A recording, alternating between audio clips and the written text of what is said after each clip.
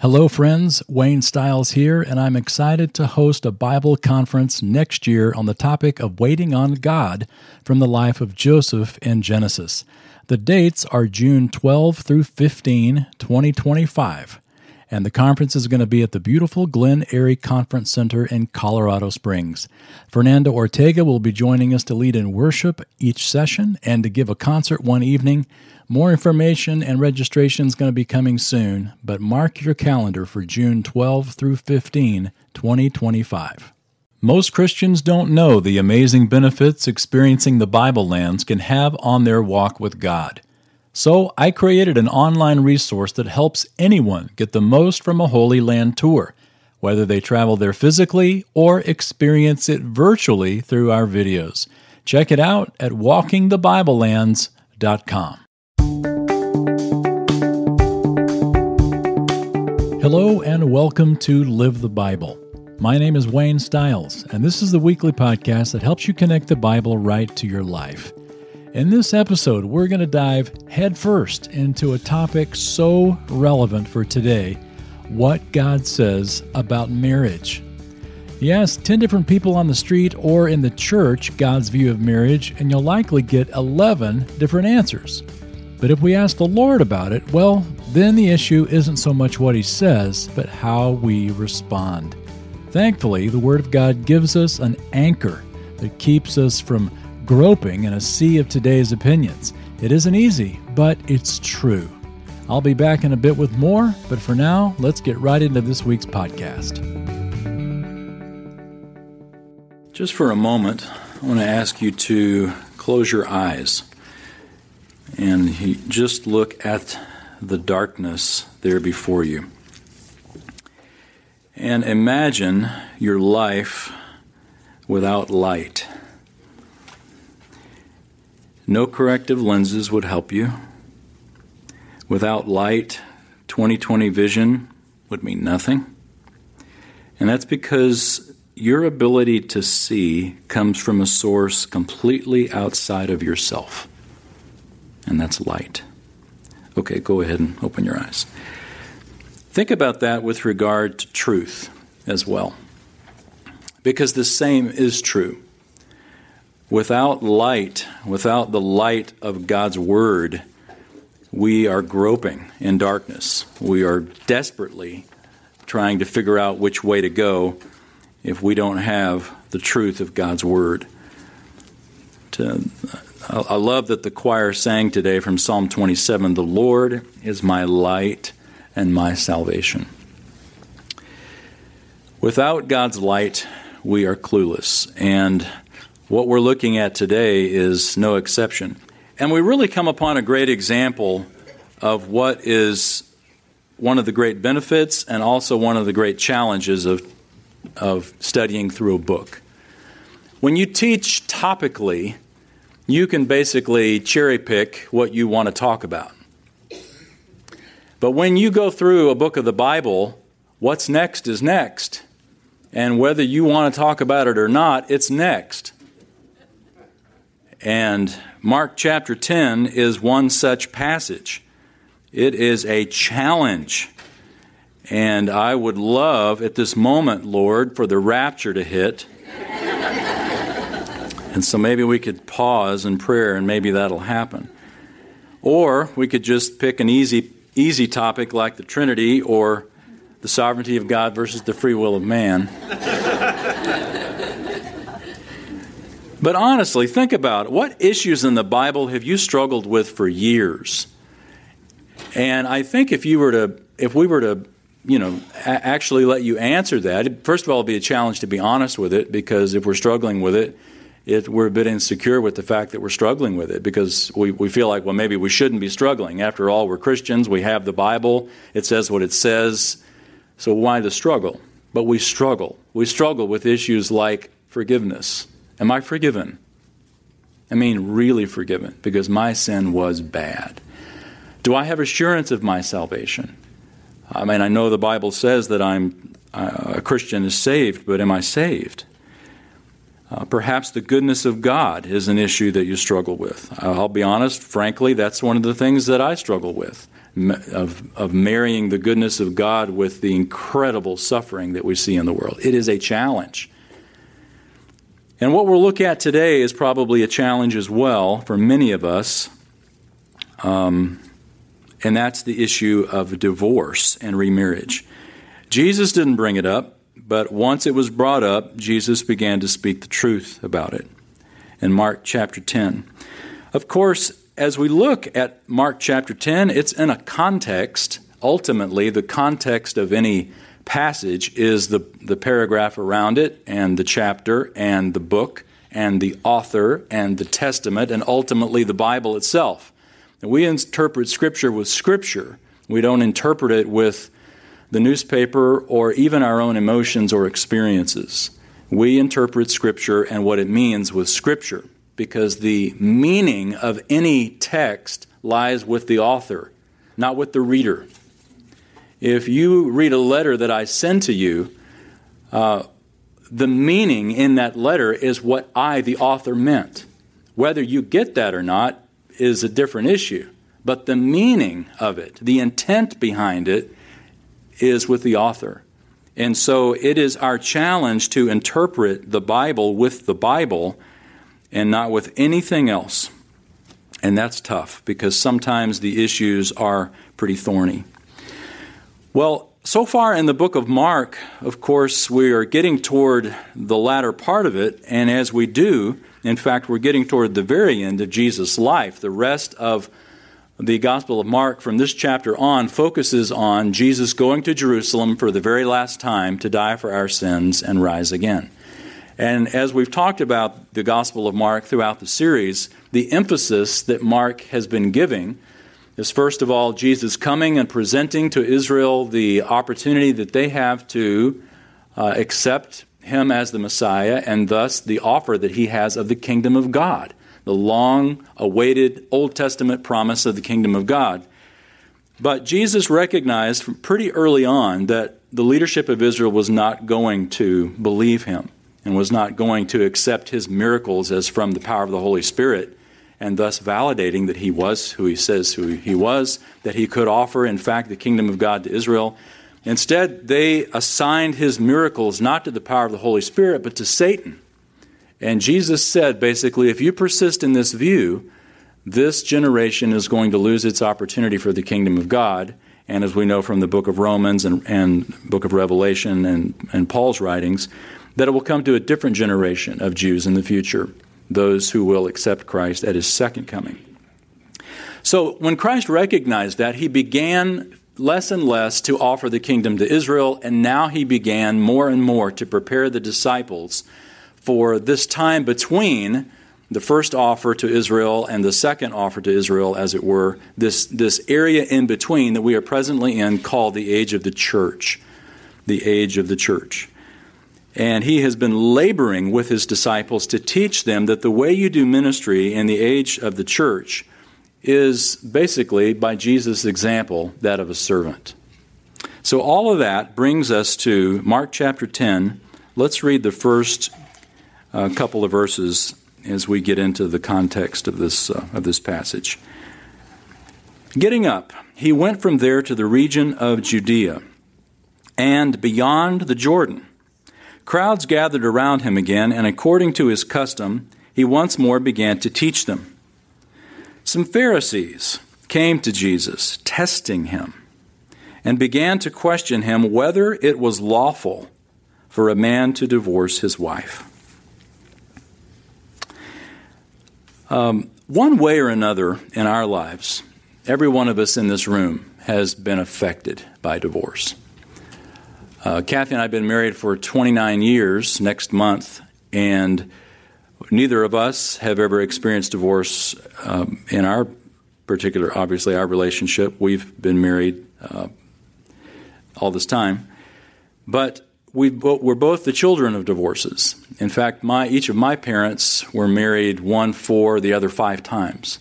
So I grew up a very nomadic life as a child, and it was a challenge as a child.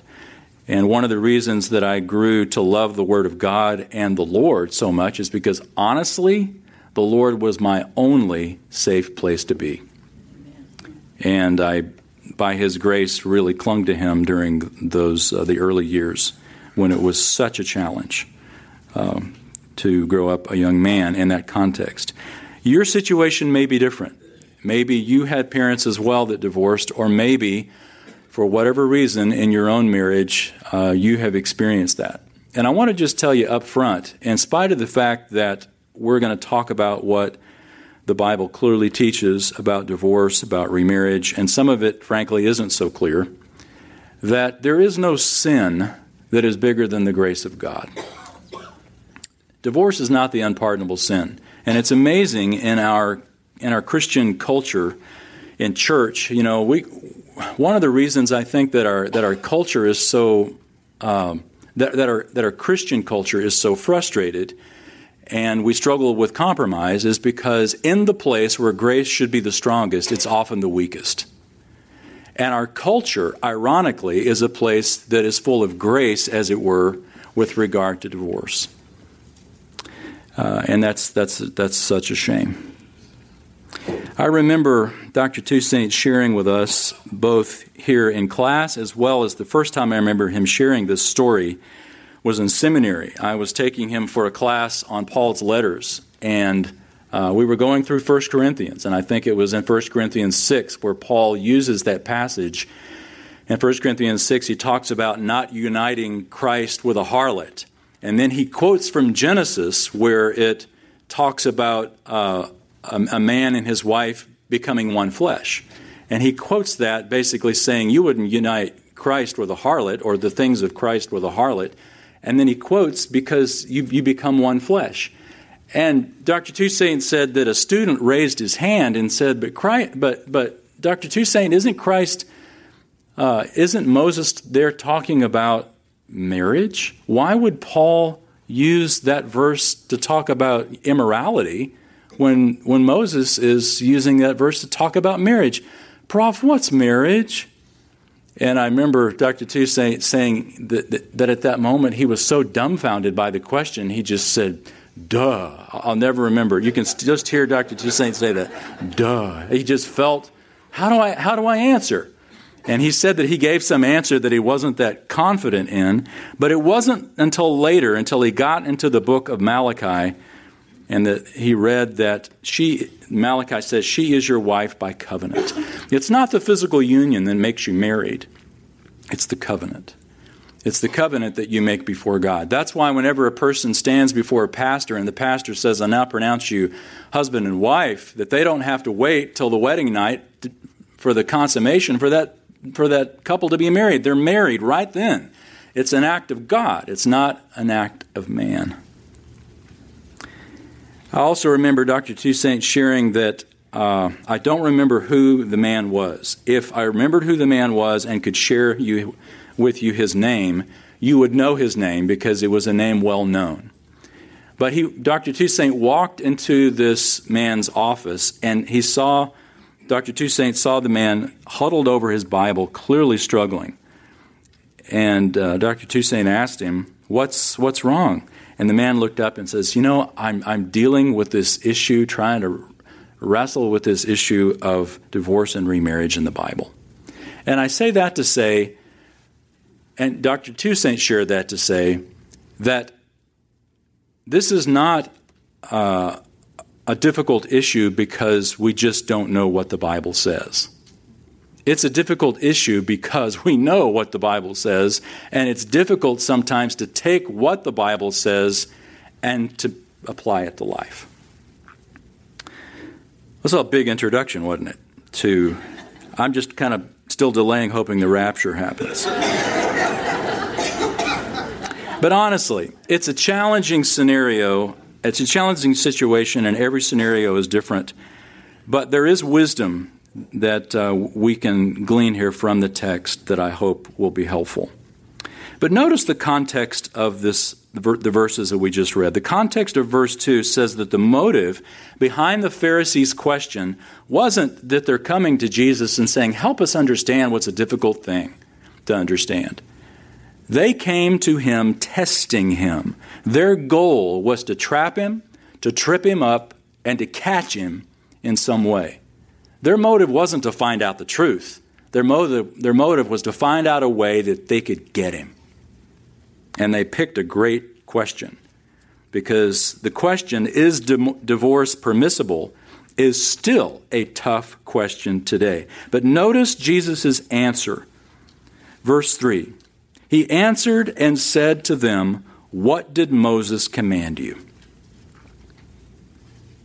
That is a great answer. Not just because Jesus said it, but Jesus shows us that when you have a question about divorce or about anything else, and that's why I love, Bob, when you shared what you shared, the answer is, what does the Bible say? That's what Jesus asked. They asked a question, is divorce permissible? Jesus' answer is, what does the Bible say? My opinion, of course, Jesus' opinion is not his opinion, it's the Word of God.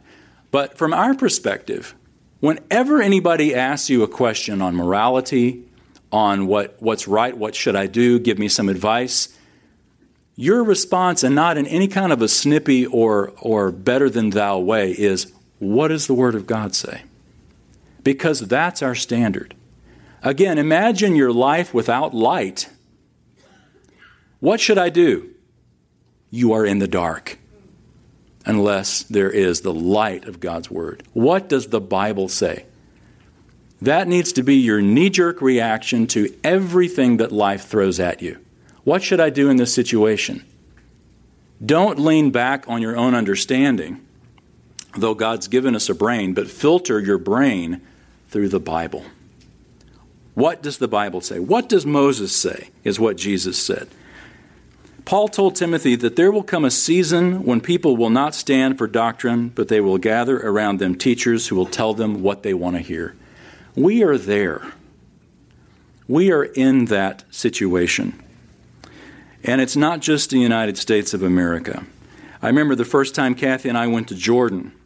Interestingly, Jesus was in what is now modern Jordan when he crossed over the Jordan River into Perea, when this question was asked him. When I remember Kathy and I, our first time to Jordan, we went there, and instead of our guide, you can't have well, you never know necessarily. Maybe I should be kind about it, what you're going to get.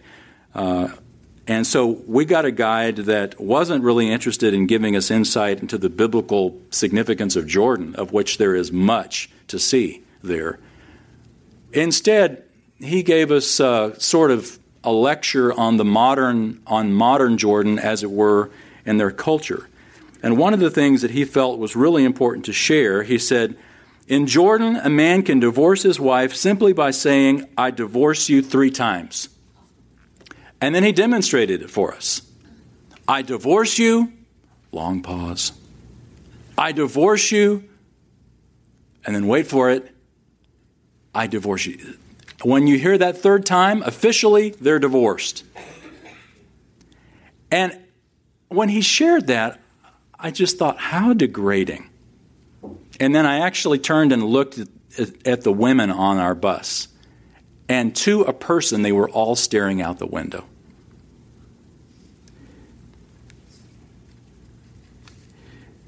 It sort of reminded me of like a parent who counts to 3 so that a naughty child will straighten up. 1, 2. Jesus' response is the response that you and I have to have whenever a question of morality is raised. What does the Bible say? If somebody's going to have a problem with the truth, let them have a problem with the Word of God and not with you. To speak the truth in love, it's one thing to speak the truth, what the Bible says, but to do it in such a way that the problem is with the text and not with you. Well, look at their response to Christ in verse 4. They said, Moses permitted a man to write a certificate of divorce and send her away. They're quoting from Deuteronomy. Moses permitted a man to write a certificate of divorce and send her away. So the answer, what did Moses command you? They said, they quoted from Deuteronomy chapter 24.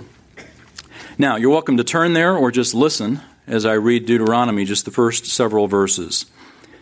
It says, when a man takes a wife and marries her, and it happens that she finds no favor in his eyes because he has found some indecency in her, and he writes her a certificate of divorce and puts it in her hand and sends her out from his house. And she leaves his house and goes and becomes another man's wife. And if the latter husband turns against her and writes her a certificate of divorce and puts it in her hand and sends her out of his house, or if the later husband dies who took her to be his wife, then the former husband who sent her away is not allowed to take her again to be his wife, since she has been defiled. For that is an abomination before the Lord, and you shall not bring sin on the land which the Lord your God gives you as an inheritance. So from that passage, there were a couple of schools of thought in the time of Christ. One was very conservative, that indecency that Moses wrote about was sexual in nature, and that's pretty much it. Or a much more broader liberal view of that indecency was you just find something you don't like she burns the bagels. It's all it takes. One bagel too far. Remember, their motive was to trap Jesus. Here are the views, Christ. Everybody knew the views, and that's what they were asking.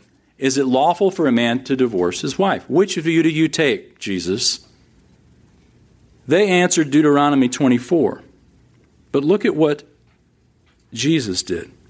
Verse 5. But Jesus said to them, because of your hardness of heart, he wrote you this commandment. But from the beginning of creation, God made them male and female.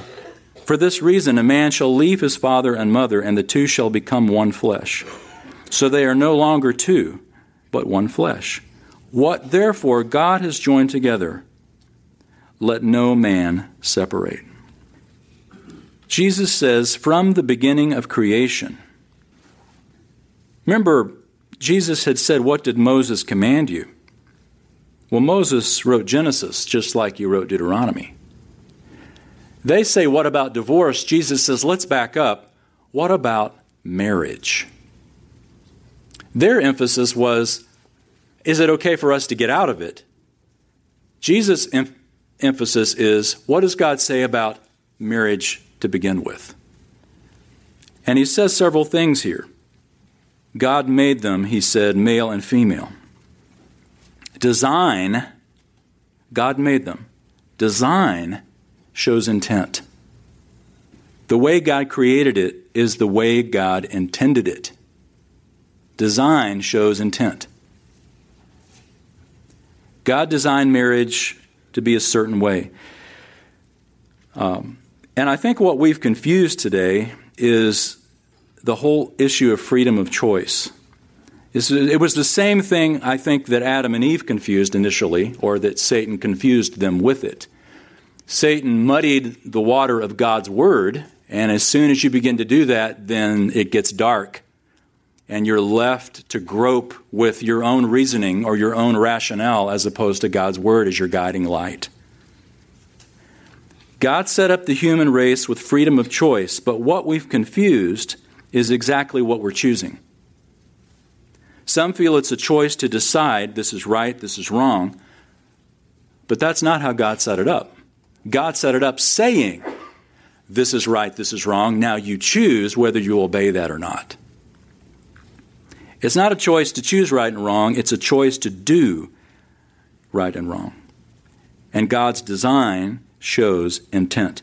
God giving us what we want is not actually His grace or His favor or His gift. It's His judgment. God giving us what we want is His judgment, not His grace. In Romans chapter 1, it indicates that God punished the human race by giving them what they wanted. They wanted idols, He let them have it. They wanted immorality, He let them have it. And as a result, it destroyed them. God's punishment of sin is very often simply just allowing sin to run its natural course. Plato wrote, the life of the nation is the life of the family, written large. Isn't that an interesting insight? The life of a nation is the life of the family, written large. You want to destroy a nation? Destroy the family. and it's just a chain reaction. And we're seeing that. Very often we're seeing that. If you can destroy a marriage, you can eventually destroy a nation. What does God say about marriage? Jesus' answer is, the Bible says from the beginning God made them male and female. Very simply, it's a heterosexual relationship. Notice Jesus doesn't appeal to the traditional marriage here. There was no tradition at creation. There was just God's intention, God's design. God's design for marriage is clearly to be, from this text that we just read, heterosexual, monogamous, sacred, lifelong commitment. It's not politically correct, but it is biblically correct. What does God say? Jesus answers that. It's to be permanent relationship. Well, Jesus' disciples hear this, and they have a question of their own now. Hey everyone, Wayne here. Do you know one of the main ways new listeners find the Live the Bible podcast? It's pretty simple. Listener reviews. Would you take just 2 minutes to leave a review right now? You can do so at waynestiles.com/podcast. Thank you. And now, back to the message. Well, Jesus' disciples hear this, and they have a question of their own now. Verse 10. In the house, the disciples begin questioning him about this again. And he said to them, whoever divorces his wife and marries another woman commits adultery against her. And if she herself divorces her husband and marries another man, she is committing adultery. So see, the disciples heard what Jesus said, but they have questions like we have questions. And they said, yeah, but Jesus, what about ... And often when we come to the Scripture with this very issue, well, we read what the Bible says, but then we say, but what about ... Because there are so many different scenarios that you can bring to the table and say, okay, I want to know what the Bible has to say about my particular issue. Jesus' disciples heard what Jesus said, and they come and they ask him more about it. In fact, if you look at the parallel passage in Matthew, the disciples clearly understood that Jesus was saying to the Pharisees, who were looking for a way to trap him, looking for a way to test him, and Jesus basically said, you're asking me, is it okay for a man to divorce his wife? Jesus basically said, that is a concession that God allowed because of the hardness of heart. But it's not his intent. It's not his best. His best is that it's a permanent relationship. The disciples come to Jesus in Matthew's parallel passage and says, well, if that's the way it is between a man and a wife, it's better not to get married. Because they understood Jesus is saying it's permanent. It's a permanent relationship. But what does this verse mean that we just read here in Mark? That's a tough verse, isn't it? Whoever divorces his wife and marries another woman commits adultery against her. And if she herself divorces her husband and marries another man, she is committing adultery. What does it mean? Well, some say it means that even though they have divorced, that they're still married in God's eyes, no matter what. And any other remarriage, therefore, is adultery. But think of the implications of this statement. If they have made that choice and they marry somebody else, are they to divorce that person and then would God be honored to remarry the original spouse? And if so, then why is that prohibited in Deuteronomy 24, which is what we read earlier, where the Lord said, look, even if that husband dies, it's not even a divorce, even if he dies, she can't go back and remarry him, the original husband. Look with me at 1 Corinthians chapter 7. Paul gives some extra insight into this issue. 1 Corinthians chapter 7. Again, we interpret Scripture with Scripture, and in the parallel passage that I mentioned in Matthew, it's Matthew 19, verse 9, but we're looking at 1 Corinthians, but I'll mention Matthew 19, that Jesus said, anyone who divorces his wife except for marital unfaithfulness. So Jesus there adds the clarification that's probably what Deuteronomy meant with regard to any indecency. And it was, clearly in the Greek, it's sexual in nature. The words marital unfaithfulness refer to sexual unfaithfulness. Well, 1 Corinthians 7, look at verse 10. Paul writes, to the married I give instructions, not I, but the Lord, that the wife should not leave her husband. Now let me pause for a second. When Paul says here, not I, but the Lord, and then later he's going to say, I say, not the Lord, he's not wandering in and out of inspiration here. Well, this isn't really inspired, but let me give you a little sidebar here that's the Apostle Paul that's not really, from the Holy Spirit. Paul doesn't mean inspired, not inspired. What he means is Jesus taught on it, Jesus didn't teach on it. So here, initially, when he says, verse 10, I give instructions, not I, but the Lord, he means Jesus taught on this.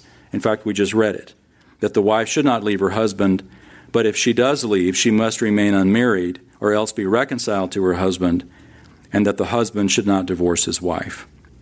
Verse 12, but to the rest I say, not the Lord. In other words, Jesus didn't teach on this. But Paul writes that if any brother has a wife who is an unbeliever and she consents to live with him, he must not divorce her. And a woman who has an unbelieving husband and he consents to live with her, she must not send her husband away, for the unbelieving husband is sanctified through his wife, and the unbelieving wife is sanctified through her believing husband. For otherwise your children are unclean, but now they are holy. Yet if the unbelieving one leaves, let him leave. The brother or sister is not under bondage in such cases, but God has called us to peace. Paul is basically saying that if a believer is married to an unbeliever and the unbeliever chooses to leave, the believer is not bound. And again, there are different opinions on this, but I take it that if a believer is not bound, then they're free to remarry. This is often called abandonment. And honestly, sometimes this is sort of a catch-all. People want to just kind of throw anything into the abandonment bucket to justify a divorce. It's not all a catch-all category. But let me just say that instances of, again, you interpret Scripture with Scripture, broad interpretation. But instances of abuse, abuse is not listed here. It's not listed in Matthew. It's not listed in 1 Corinthians. But Malachi does talk about a man who cover his garment or cover his head with violence. And so there's definitely a possibility there of abuse. But with regard to abuse, whether it's physical, whether it's sexual, or even a severe emotional abuse, certainly is cause for separation and counsel and church discipline. Again, there's so many things that factor in. And if the process of church discipline does take the course that it's intended to biblically, and the person remains unrepentant, then Jesus says that we are to treat that unrepentant person as an unbeliever. And if they are an unbeliever, then all of a sudden we're back here to 1 Corinthians 7. If they decide to leave, we treat them as an unbeliever, and the person would be free to remarry. But why did Mark leave out this exception clause? Matthew says it. Why didn't Mark say it? Well, it could have been assumed, but more likely in the context of Mark, remember the Pharisees are testing Jesus. In the past few chapters especially, Jesus has been hammering home to his disciples, it's not about the glory, it's about being a servant. Jesus says the issue is not how do I figure out a loophole to get out of the will of God, but rather how do I stay faithful in the situation that may require suffering. Jesus is about to demonstrate that as he goes to the cross. In fact, in the same chapter, Mark chapter 10, a little farther on in verse 45, he says, even the Son of Man did not come to be served, but to serve and to give his life a ransom for many. Paul picks up on that identical idea in Ephesians 5 and says that the husband is to love his wife like Christ loved the church, laying down his life for her. We're not looking for loopholes. We're not looking for ways out of a hard situation. We're looking for, God, what is the obedient way? And show me how I can stay faithful and follow you in the situation. But we're never supposed to do it alone. And I hope that if you're in a situation or you have family that's in a situation, that you will counsel them to get counsel and to go to someone and ask the question, what does the Bible say? I don't want to go through this situation in my life or my children or grandchildren to go through this situation with their eyes closed. What does the Bible say? Give me some wisdom where I can navigate this very difficult path. Divorce is always the result of sin, but not every divorce is sinful. Because divorce for adultery or abandonment by an unbeliever, it's not sinful, but it comes about because of sin. So why does Jesus say that to remarry is to commit adultery against the former spouse? That's a hard one. And the best that I can figure is that what Christ means is that it's adultery in the sense that their obligation is to reunite with the former spouse. And if they don't, then that is what is considered adultery. There's not a biblical precedent for remarriage otherwise. That's basically what Paul is also saying in 1 Corinthians 7. And I admit to you, part of the challenge, and it is a massive challenge, is to try to communicate this issue in 40 minutes. These are life-changing, lifelong decisions that are made. And so I hope, again, if this is an issue that you are dealing with, that you will seek godly counsel. I remember when Kathy and I built our house, we had a subcontractor that came out. I'll never forget this. I was standing in the front yard with him, and our Labrador, who's never met a stranger, comes around and just begins, wagging her tail and getting all friendly with this subcontractor. And he gets all friendly with the Labrador. And I said, oh, do you like dogs? And without hesitation, he said, oh, yeah, I've got an ex-wife.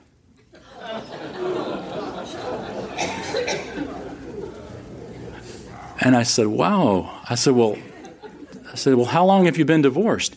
8 years.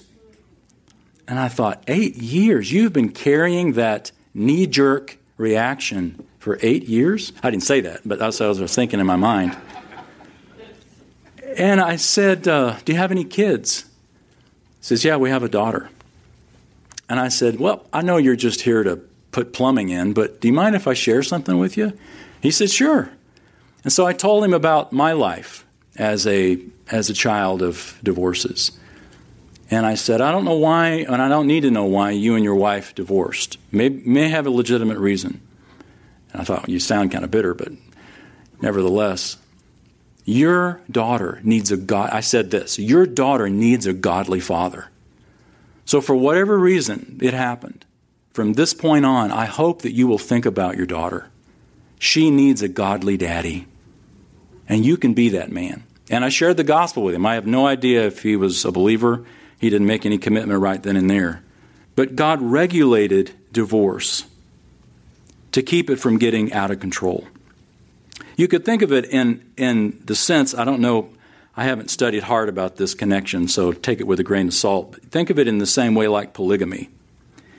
In the Old Testament, you'll find it difficult to find God wagging his finger against polygamy. In fact, I find it difficult that it's not more clearly prohibited in the Old Testament.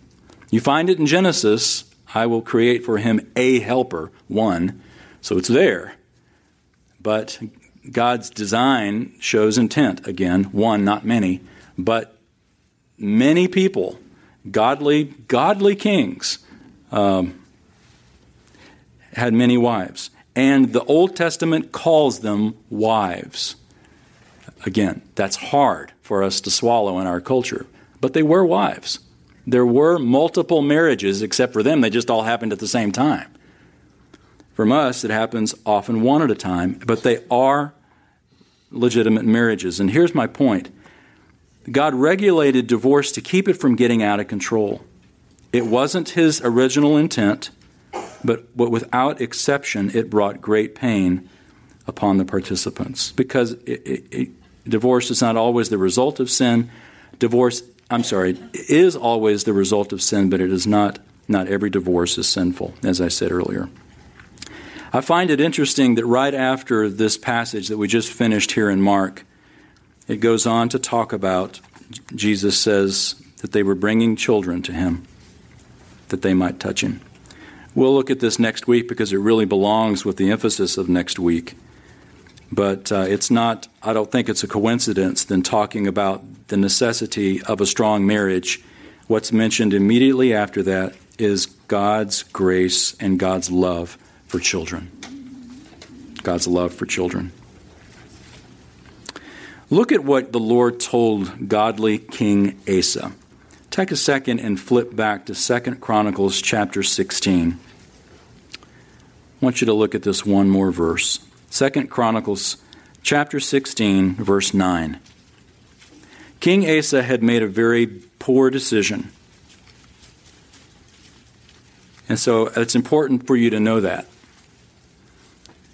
Asa was a godly king for the most part, especially early on, but he made a bad choice. And as a result of the bad choice that he made, there was a prophet that came to godly King Asa, 2 Chronicles 16, verse 9. Look at that. It says, "The eyes of the Lord move to and fro throughout the earth, that he may strongly support those whose heart is completely his." The eyes of the Lord move to and fro throughout the earth, that he may strongly support those whose heart is completely his. What God told Asa, God also tells us by principle. And again, it was in the context of a bad decision. Asa was told, it's never too late. I'm not done with you, Asa. And the Lord's not done with you. You may be single again for whatever reason. You need to know that God's not done with you, that you have not committed the unpardonable sin if you are living as a divorced single, or if you have remarried again, even with a divorce that wasn't, as we've seen, a biblical divorce. Again, there is no sin greater than the grace of God, and the eyes of the Lord move to and fro throughout the earth, that he may strongly support those whose heart is completely his. In other words, wherever you are right now, God stands ready to strongly support your commitment to him and your commitment to your spouse, wherever you find yourself right now. What does the Bible say? That's the question that we need to ask and answer. Your situation may be very special, or you may know someone that has a special situation. I pray that you would lean not on your own understanding, but that you would lean on asking. And if you can't find it yourself, seek someone who can help you, give insight into the Scripture and encouragement to you. God is not done with you. Ecclesiastes says it's better not to vow than to make a vow and break it. You know, I've heard for a long time that half of all marriages end in divorce. Have you ever heard that? That was done from a study back in the 80s, I believe, or the early 90s by the Barna Group. And it's fascinating because there was a more recent study that found out that Barna actually classified people who said they were Christians. There was no evaluation necessarily of their life or asking them further questions that helped them define what they were calling Christian. And so a more recent study was done in conjunction with Barna. The Harvard-trained social researcher Shanti Feldon did research with Barna and found out that the divorce rate is not 50%, it's actually more like 30%. And the reality is also that if you put that evangelical Christians are not just as likely to divorce as non-Christians, which is another urban myth that we've been told. In fact, those who commit in their relationship with Christ in their marriage, it drops into the single digits in the percentage. So don't be discouraged. I think sometimes when we hear half of all marriages, and it doesn't matter if I'm a Christian or if I'm not a Christian, I'm just as likely to divorce as an unbeliever. That's not true. It's not true biblically, but it's also not true statistically, which, if it's true, it's true, right? Kathy and I went to a wedding one time where the groom was obviously just going through the motions. It was, I can still remember the tone of his voice. The pastor was leading him through his vows, and he was standing there saying, the pastor would say, repeat after me, I take you, wife, to be my wife. And he said, I take you, wife, to be my wife. To have and to hold from this day forward. For richer or poor. I mean, it was just like, this guy was just going through the motions. And about halfway through his vows, I heard my wife next to me go,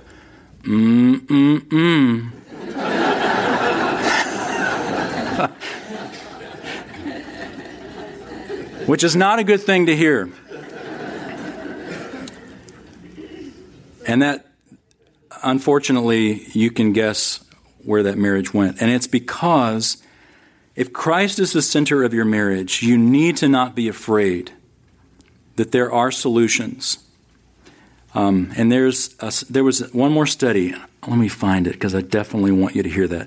Penn State University did this study that showed that 64% of those who said they were unhappy but stayed together reported that they were happy 5 years later. The point is, at any point in time, if you were to ask, Monday versus Tuesday necessarily, you may think, oh, this whole thing's coming apart. This relationship just didn't working out. I don't know how I missed the will of God, but if it was the will of God, it wouldn't be this hard. Well, just wait for Wednesday. Or, according to this, wait 5 years. But the reality is, you can't judge, certainly, the will of God on how you feel about something. And Christ's point is, it's permanent. And if you just dig in and say, you know what, the vow that I made is the vow that I'm going to keep. And Lord, you honor it however you want to. I'm going to be faithful to you. And I'm going to stick with what you say. Because that's what the Bible says. That the Lord will honor it in one way or another. Whether it is through your children coming up to you and saying, thank you. Or whether it's through someone observing your life, coming to you and saying thank you. Or even your spouse coming and saying that. Or ultimately, Jesus himself telling you, well done. Well done. You hung in there. And you were loving and you loved in that context. I think a lot of people never see the power of God in their lives because they never stick it out long enough to give God a chance to work. What God told Asa, God tells us, that he stands ready to strongly support your commitment to him and by principle to your spouse as well. Let's pray.